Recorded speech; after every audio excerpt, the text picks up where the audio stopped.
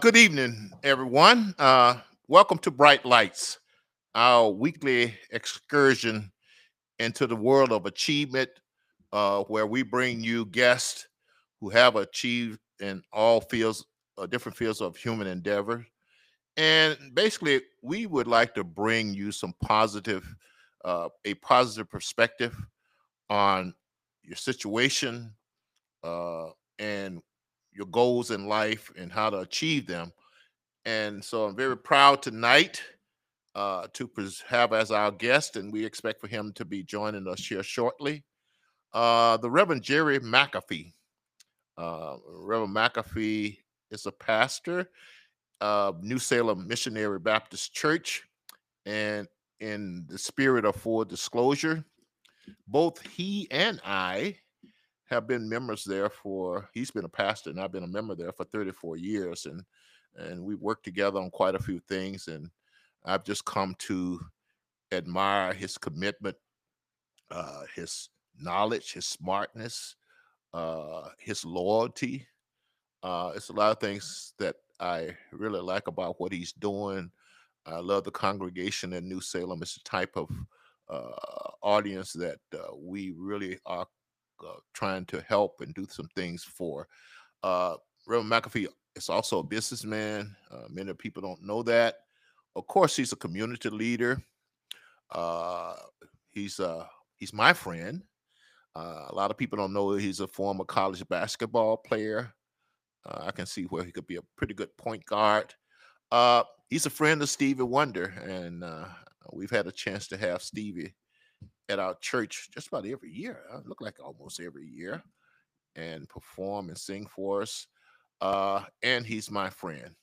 Reverend McAfee has also been president of the Minneapolis NAACP, the Minnesota Baptist Convention.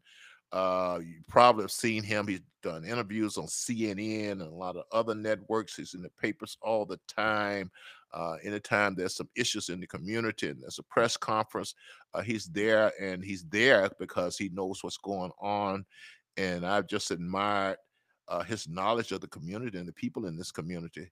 And he's been working hard.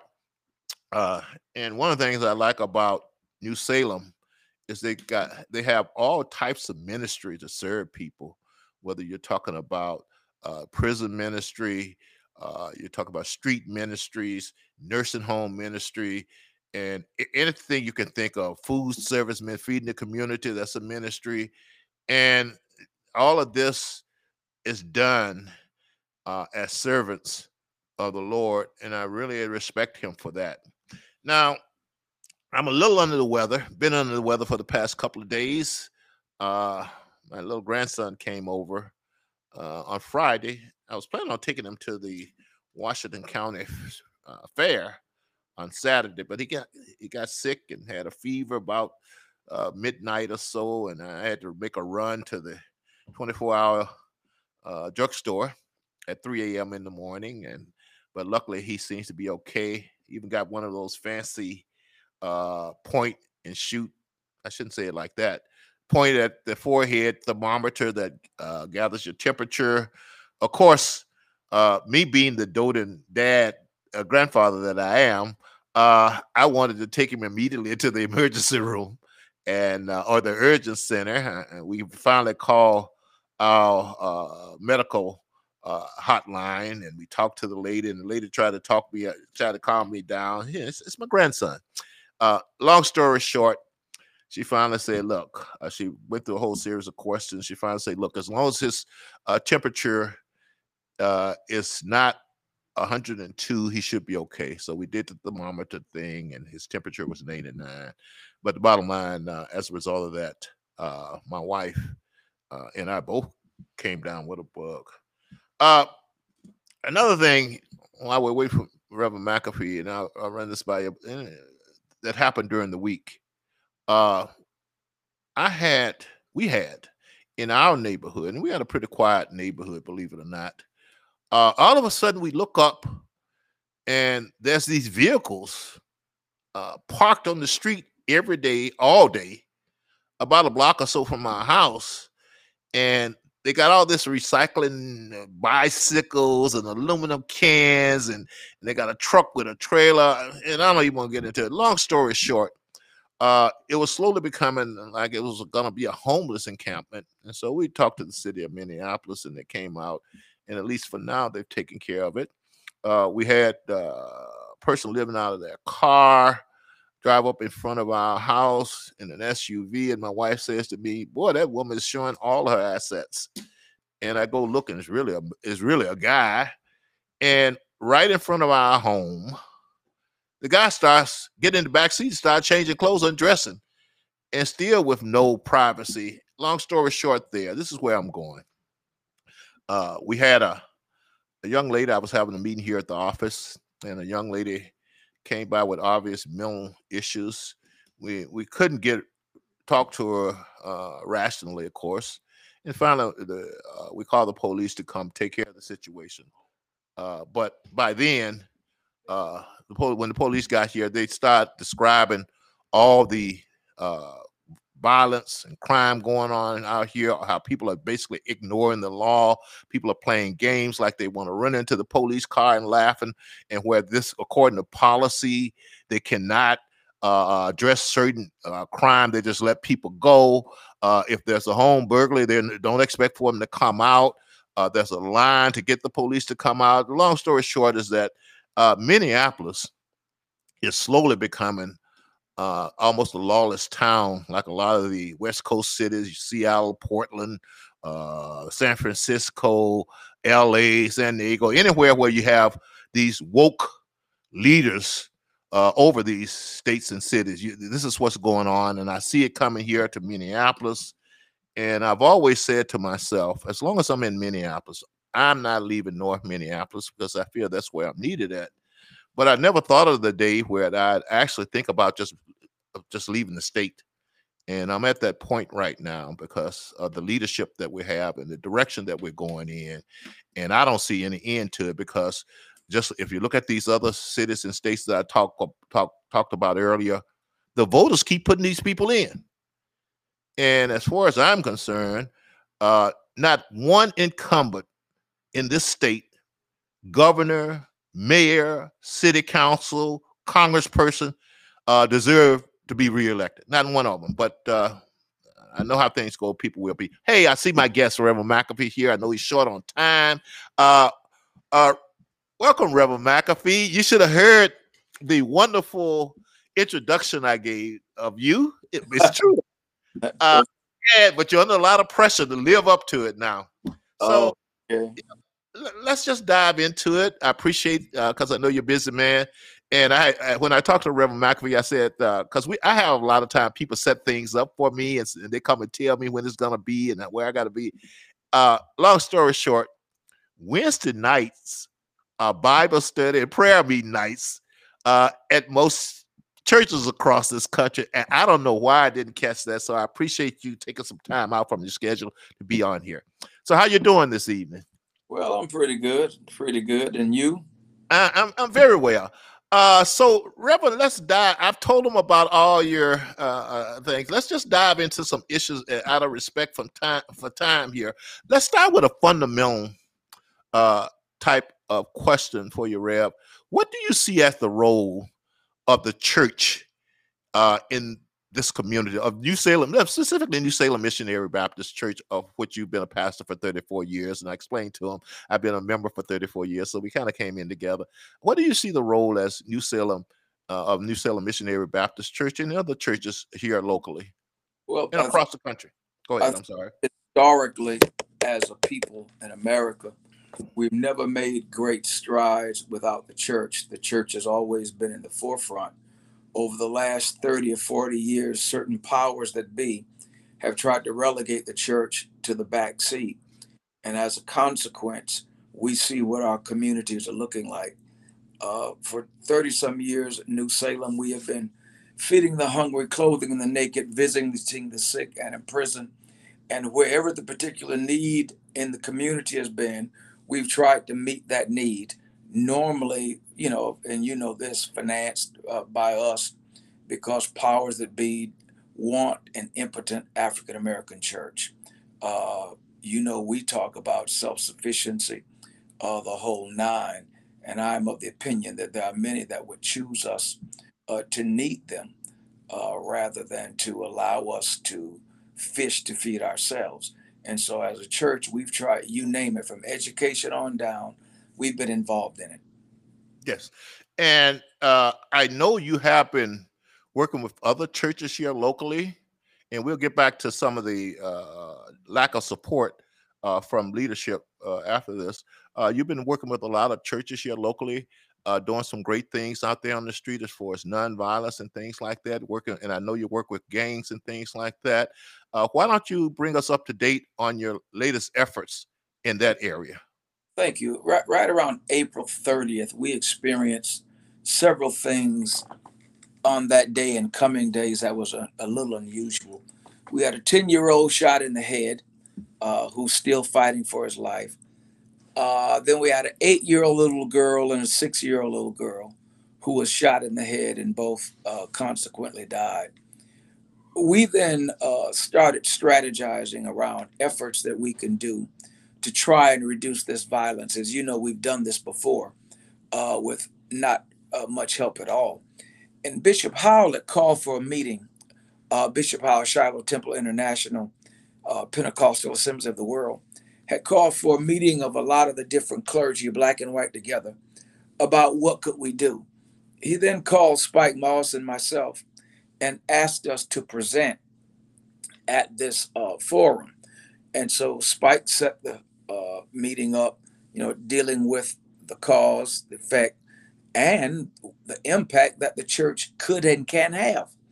And then I introduced them to a concept that we call 21 Days of Peace, where the police picked over North the 4 hottest areas, as well as the police in St. Paul, as well as the police in Brooklyn Park. They picked their hot areas. And we asked churches and people to occupy that area for 21 straight days. And the statistical data, Lacey, is astonishing because everywhere we planted our feet, crime went down. The murders, the shots went down. We had 2 incidents. One of our ladies, she was a member of Shiloh. They had the Broadway Lindale corridor. She got hit by a stray bullet, but we were all right back there. And then on 36 in Lindale, a young man had threatened Pastor Heron them by telling them that y'all better not be here tomorrow. So they called me and we called others and they tracked the young man down.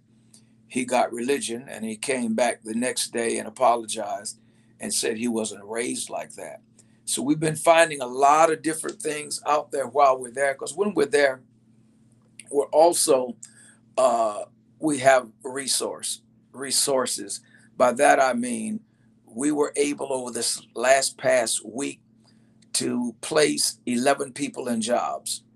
We've gotten some in treatment. And it's so much homelessness, man. Oh yeah. It'll blow your mind. So the things that we're finding, and we're just trying to meet the need, because as you know, crime is a symptom. It's not the root cause. And so we've been trying to deal with an intervention as well as a prevention strategy. And it's been, man, we had one weekend where we invited law enforcement.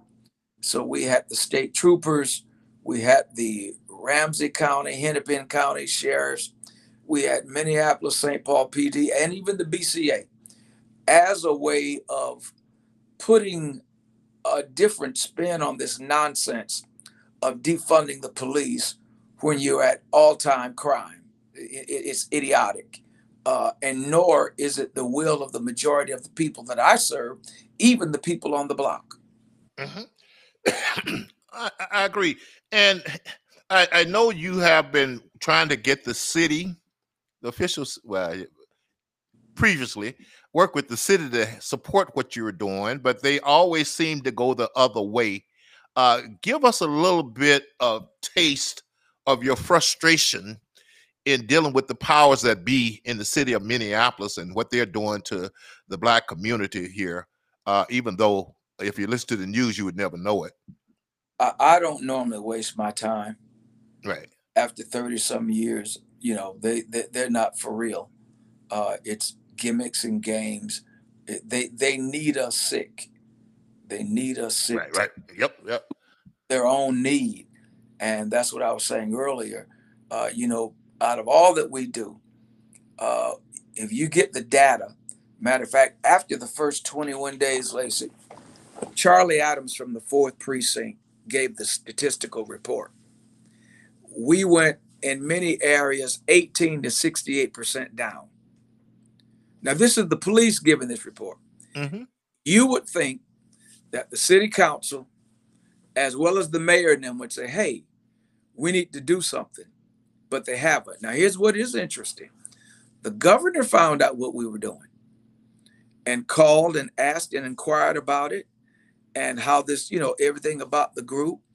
And something happened that ain't never happened with me before.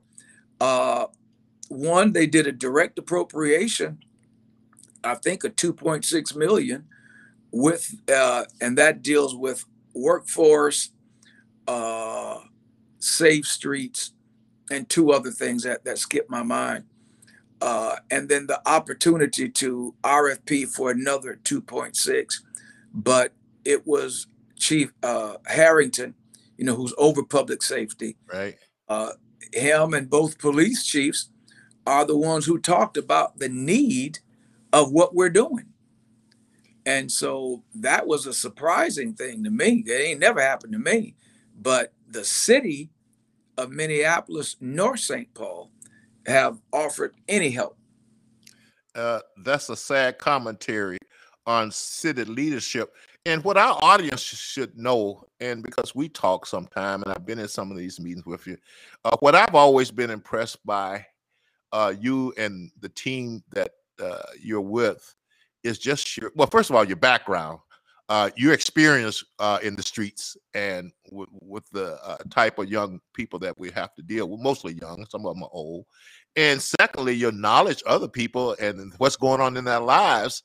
I read an article, and I just want the audience to know this. I read an article in the newspaper. Then I talk to you, and I find out about the girlfriends and all the other intrigues that's going on that help explain that. I do know that as part of the violence reduction, that one of the reasons that your team is so effective and impactful is that because you know those kids, a lot of them, they're family members, you've known them for a long time. And from my understanding, viewpoint, you would think that that would be one of the main criteria for selecting the people that go out there and try to stop it. And so, but it sounds like the city of Minneapolis, that's not that important. You mentioned earlier about the leadership. We talked earlier about the leadership of the Black churches, and we've talked about this before. Part of my frustration is, and we know it's not good, we see groups like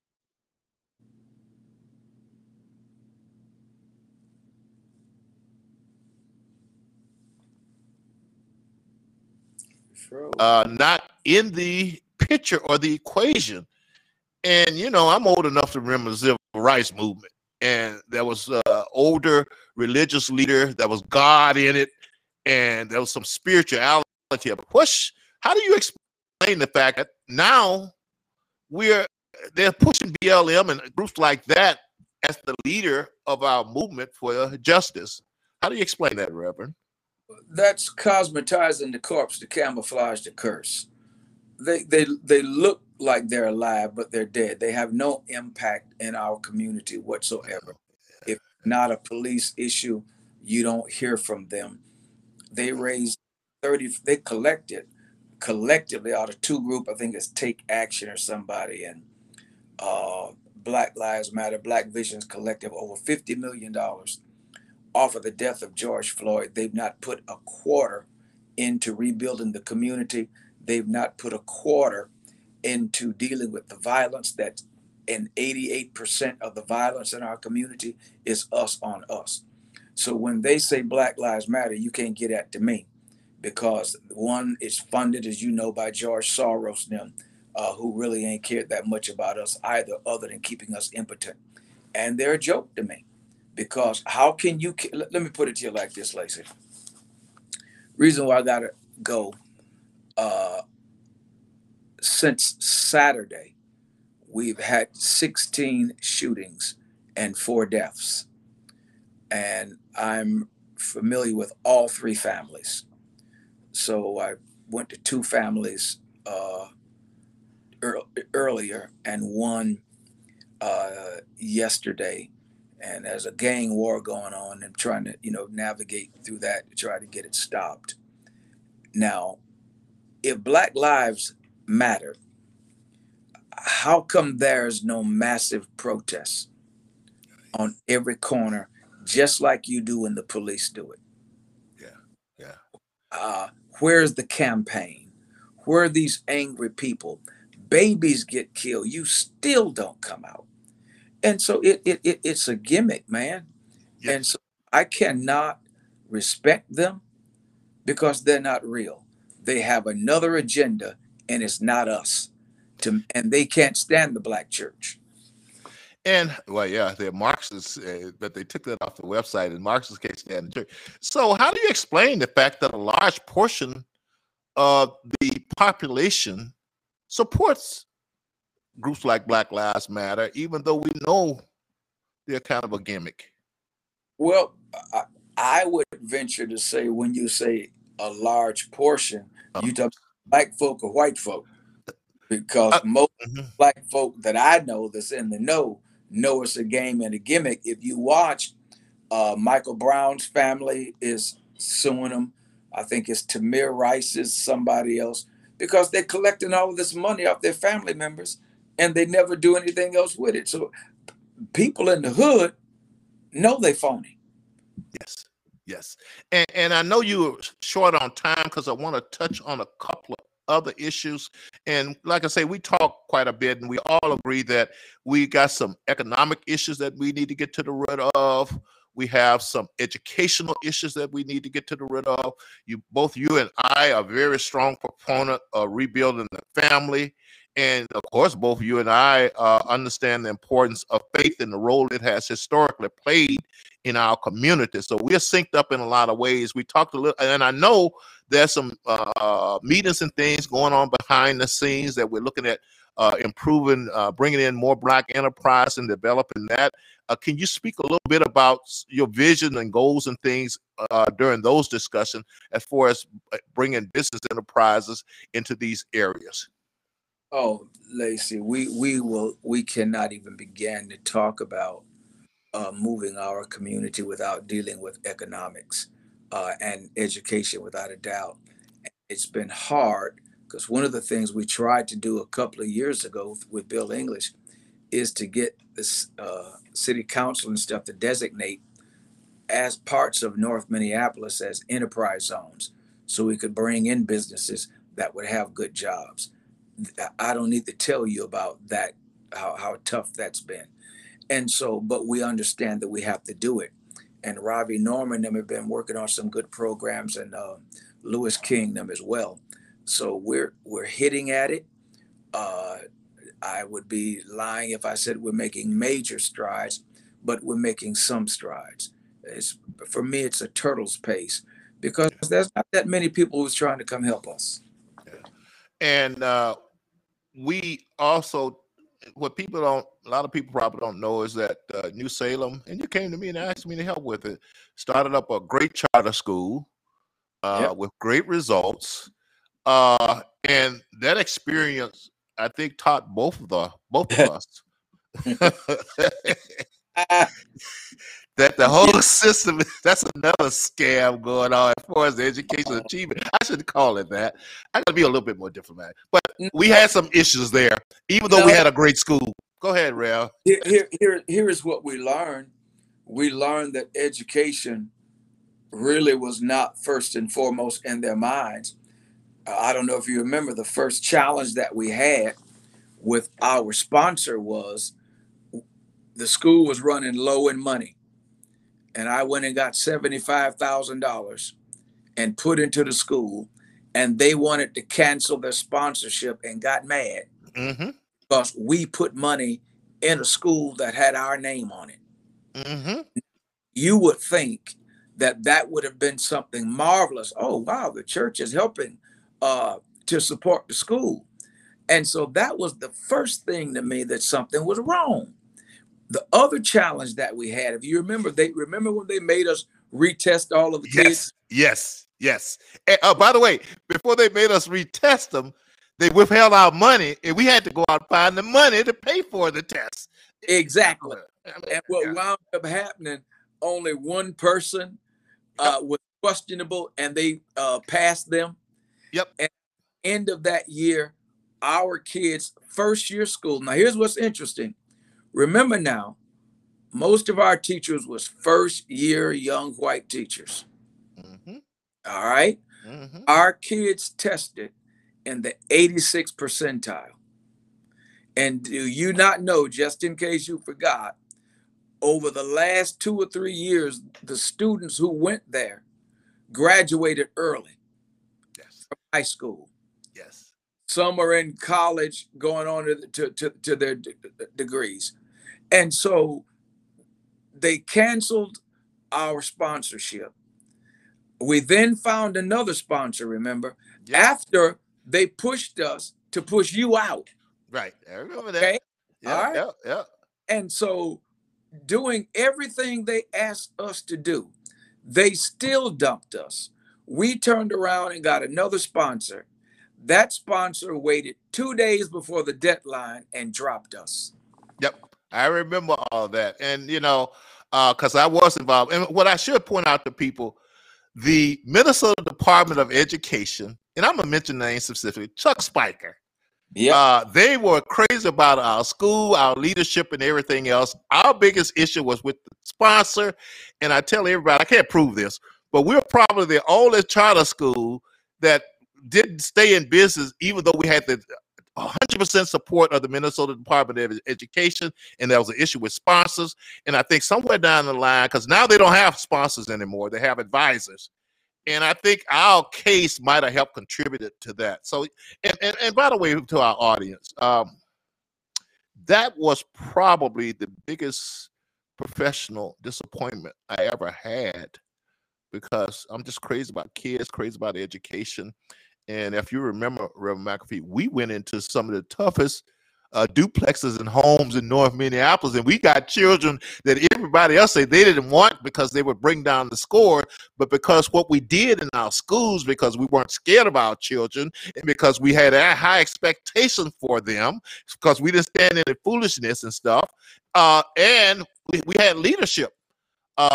We were able to educate these children, and the sad part about it, that's what it's going to take to get these children educated. Now, on to the let's say the family part. I know we've talked about that, Rev, and out of respect for your time, let's get straight to the point on that one. How do we rebuild and strengthen the families that we're working with? One family at a time. If you don't do a proper diagnosis, you'll never come up with a good prognosis. I would challenge your listeners and others to go back and read the Moynihan Report all the way back to 1965. And he came under a lot of fire for what he talked about with the black family, the black father, etc., and how the female-headed households and what the outcome was going to be. And that's what we're dealing with right now. Now, the way that we deal with it is, we came up with this concept about 5 years ago, and it was Brothers on the Block and churches, that if we can just start resurrecting the family life, Lacey, that you and I know, that we grew up with, mother, father, and if it was not if it was only a mother, you had a great support system of uncles and otherwise, but everybody cared for the family. The stuff you see today, foreign. The lack of respect that you see is foreign. So what we've been asking families to do at the church, one, I need you to reinstitute your family Sunday dinner. And when you get your family together, I need you to find out, one, what is their educational level? B, what's the economic position? C, what's their mental health like? Right. And then if you find a discrepancy, utilize the tools that's already there in the city, county, and state to help get your family member back to good. Just some simple old caring. Right. If we Well, start there, just one family at a time, let's not try to get a million. Let's just do one at a time that we can start making inroads. yeah, and I know we got. Can you give me a couple of more minutes here? I know you got to go off to this meeting, but we've also talked, and I've heard you talk about a lot of people that's supposed to be our friend and helping us. They come to us as if we're helpless, and they have pity on us. And you and I are like, nah. If you're healthy and you can work, we expect for you to work for what you get. We're not into giving free stuff and propping up people with bad habits. And I think that's what's going on in our community. And I think it's time for it to stop. And it's going to take people like you and I and the other people that we're working with to get that message across. I just love talking to young men and older men who are not taking care of their families, and talk to them. And a lot of them, you'd be surprised, once you talk to them, you can, for lack of a better word, convert them and actually see differences. But they hear so many people just giving them stuff. In fact, I knew, and I'll end with this, I knew Minneapolis was headed to a bad place about 20 years ago. And I came out, I think it was Super Value then. And I started engaged in a conversation with a young lady. And somewhere during the conversation, she said to me, she was telling all her friends they need to come to Minneapolis, Minnesota, because, and I'm quoting her here, there is something free on every corner. And so that started then, the trend started. I think it's accelerated. I hope somewhere down the line we can put an end to it and restore our community in Minneapolis back to some kind of semblance of goodness and greatness. But right now, we're just headed towards the wrong direction here. So, Reverend McAfee, I'm going to two things before you go. Is there anything that we didn't cover that you'd like to cover? And then I'd like for you to leave a positive message with our audience here. Well, let me do that two ways, and I think I can perhaps wrap it. Mhm. Well, you know that I have been a constant and consistent critic of political parties, Democrats for certain, because they a lot of times just use us, and Republicans for the most part ignore us or can be condescending without any levels of understanding or empathy, not sympathy, because nobody wants that. Uh, here's what I can tell you: we will either go up together or we'll go down together. This society is dangerous and sick. Mm-hmm. Both black and white is dying. And we are going to either come together and find a way to make this thing work, or we'll die as fools. I believe that collective clear minds can do the right thing to help those who need to be helped. Those who don't want to be helped, then we got to deal with them differently. You know me. I don't, you know, I got some work for you. I don't have no welfare for you. I got some work because it builds esteem. Solomon says, "In all of thy getting, get an understanding." And I think we would do well to do that and do what Isaiah said: "Come now, brethren, let us reason together." Right. Okay. Well, uh, due to the shortage of time, we didn't delve into all the issues, and we didn't delve into the type of person you really are. I've been working with this man, like I say, for 34 years, and I just think he's doing some great work out there. And we're going to continue to work together, Reverend McAfee. And I love the fact that we are committed and we're not going to give up. And we're men of God. I mean, men of God don't give up. And we are objective, and we aren't making emotional decisions politically or any other way. That we sit down and we talk and talk things out rationally and decide it. And I remember when I was starting up the school, I got a chance to talk to you often, and I sit in your office, and I just was impressed by your thinking, and even doing the math in your head, because I paid attention to the math you were doing in your head and the way you thought. And I'll end it with this. I've never been a person to take other people's word about someone. I want to get them to know for myself. And I know that in your position of leadership, you got a lot of criticism, still is. And I Yeah. I'm going to end with this, I guess. Thank you, because I want the audience to know that your spiritual teachings was a lot behind of some of the things I've been out here trying to do, and just watching you close up and seeing you just keep on through the storm of criticism and everything else, and trying to get some good results for the community.